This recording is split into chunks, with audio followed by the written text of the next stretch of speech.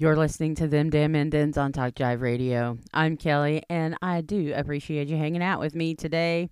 It's a beautiful day today, even though it's very rainy, and you know, Oklahoma's weather's doing what it do. So just be careful out there on the roads, please. Here's something from Vice.com, and it is on our social media pages. So if you want to read this, make sure that you do so. But we're going to talk about it right now. The headline is Instagram stories about violence against Indigenous women are disappearing. We celebrated our nationwide MMIP MMIW Day just last Wednesday, not even a week ago. And I saw I saw some of this go on, but at first, I don't know. I just kind of chalk it up to kind of how platforms are, and they have their algorithms or whatever. But no. Again, concerted effort against the Indians. Here's what it says. People who shared Instagram stories memorializing missing and murdered Indigenous women and girls, MMIWG, on a day meant to raise awareness of the high level of violence Indigenous women face were surprised to see their stories vanish without explanation.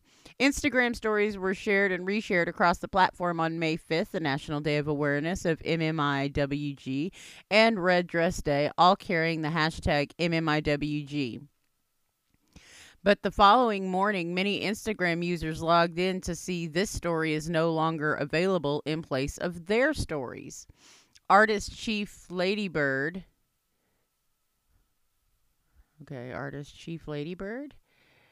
shared a post and story of the artwork she'd created of Patience Commanda, a youth from King's community of Chippewas of Rama First Nation, shown in a red jingle dress with a red handprint across her mouth. The post remained, but the story had vanished.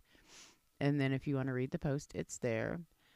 And many people had shared that, including Schitt's Creek co-creator Dan Levy. The artist said that while her stories appeared, Levy's Instagram story of her post remained. It feels like it was very targeted. Someone like Dan, who is a celebrity and whose white's just exempt from that.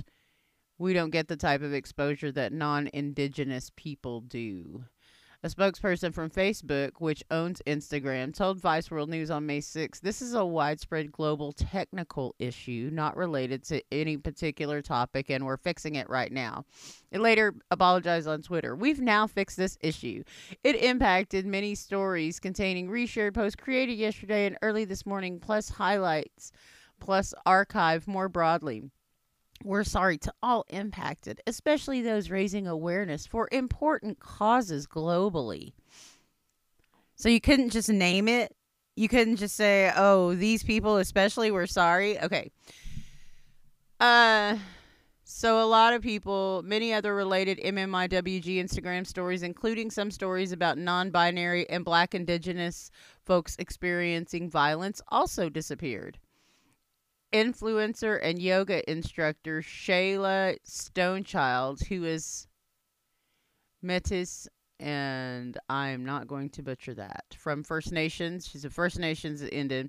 Woke up at 5 a.m. on Thursday and noticed her behind-the-scenes shot with designer Leslie Hampton remain on her Instagram story, but her reposts of other Indigenous influencers and activists had been removed. Initially thinking it was a glitch affecting only her account, she began noticing that other people's stories weren't available. And then she posted a poll. And so this is, you can go ahead and go and read the story because I've got a lot for this. They have a lot of these different posts that are shared within this Vice story. So you can go to our social media pages and finish reading that. But I think we all get the gist, don't we? These stories were targeted and taken down. How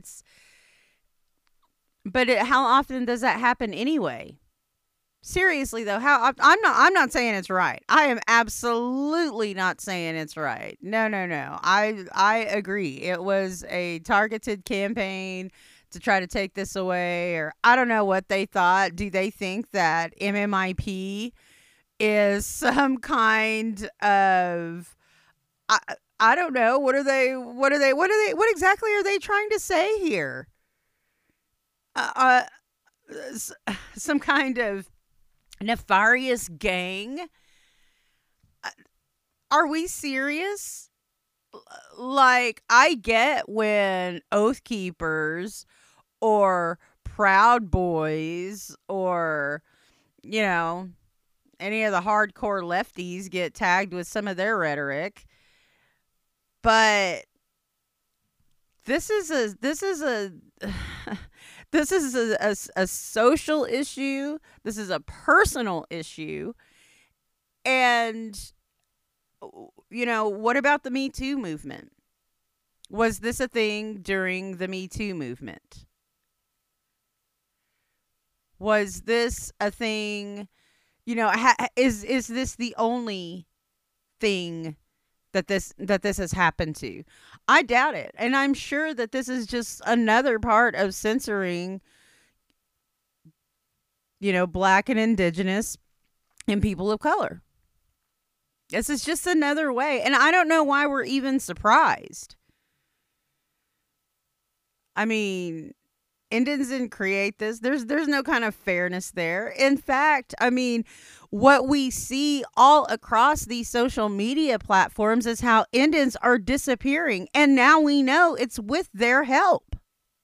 And the reality is, I mean, it's been happening. I mean, it's just like the MMIP issue itself. It's still happening. And it's happening because, culture vultures, people infiltrating tribes, people being pretendians, not really being Indian, but yet saying, hey, we're indigenous and we're descendants of whatever circle jerk tribe that doesn't even really exist and never did. And there's a lot of that out there. So it's like I said, I agree that we're vanishing, but the people who are bringing that point home have a large part to play in why I got my quotes up, we're vanishing. I think that's all the more reason why we need to make sure that we're standing up and making our voices heard. I absolutely don't know what the answer is to this on any level. I mean, we go for our leadership, but I'll tell you one thing. I'm a lot happier where we are with our leadership now, with our federal leadership. And if there's no other spot, no other place where I'm prouder of our new administration is the Department of Interior. Deb Haaland, I called her Secretary Kicking Ass because that's what she's doing. She halted Arctic drilling because of the sensitive ecosystems that it would impact. I'm loving this, by the way. I'm here for it. And so we do, there are some bright lights. There are. I don't mean to be so hopeless and just whatever. I don't know what it is. I can't say I'm apathetic because I'm not apathetic, but I am frustrated. I'm frustrated with a lot of things like that. And it just feels like we should know better. I mean, don't we?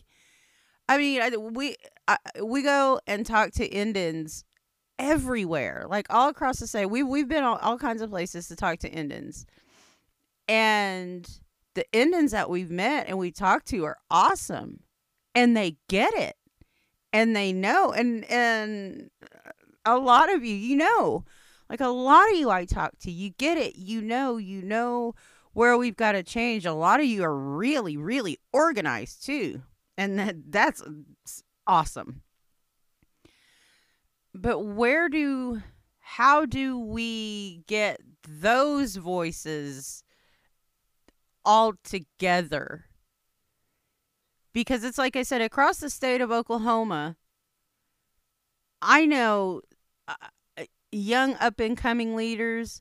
I know older leaders who have dedicated themselves to true service, and you can tell by how their tribes have grown.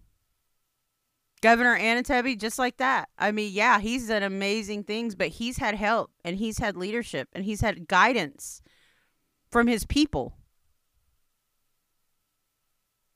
And, not to take away everything that they have done and everything that they have accomplished. That's not what I mean when I say these bigger tribes are making these decisions. Please understand that I'm not taking away from them.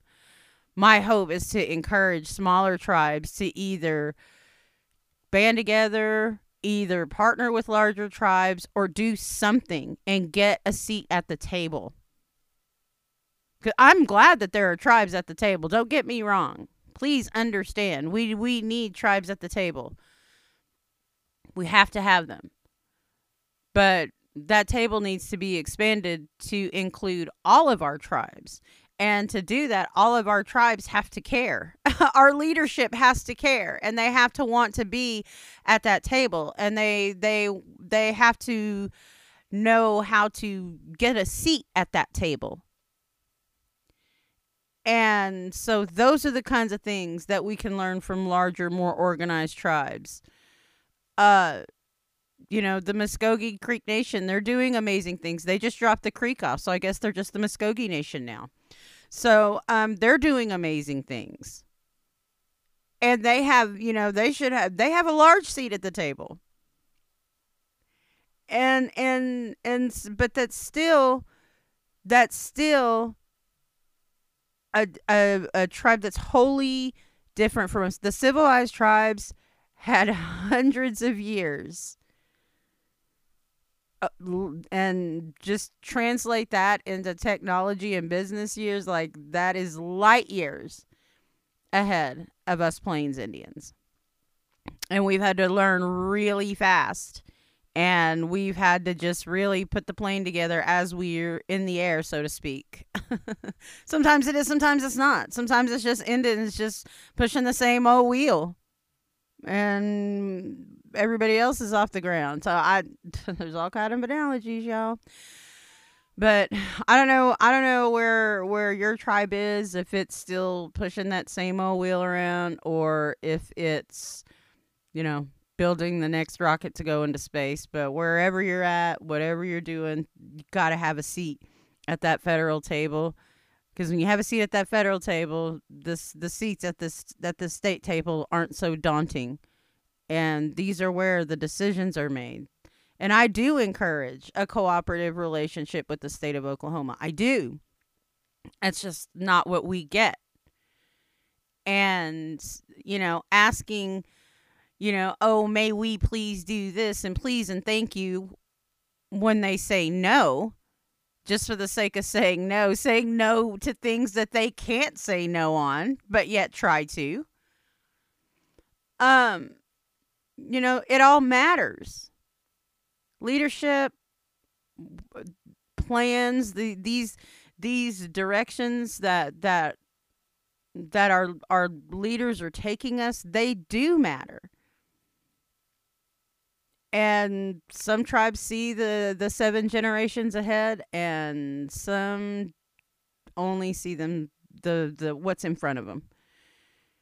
And so I don't know where we come together, but hopefully at the next United for Oklahoma meeting, they talk about that and how to help other tribes and how to really make all those voices heard, especially at this very, very, very important precedent-setting time for tribes everywhere. Thank you so much for hanging out with me today. It is a gorgeous day. Whatever you're doing, be careful. Don't hurt yourself or no one else. We're Indigenous, we're independent, and you're listening to Them Damn Indians at Talk Jive Radio.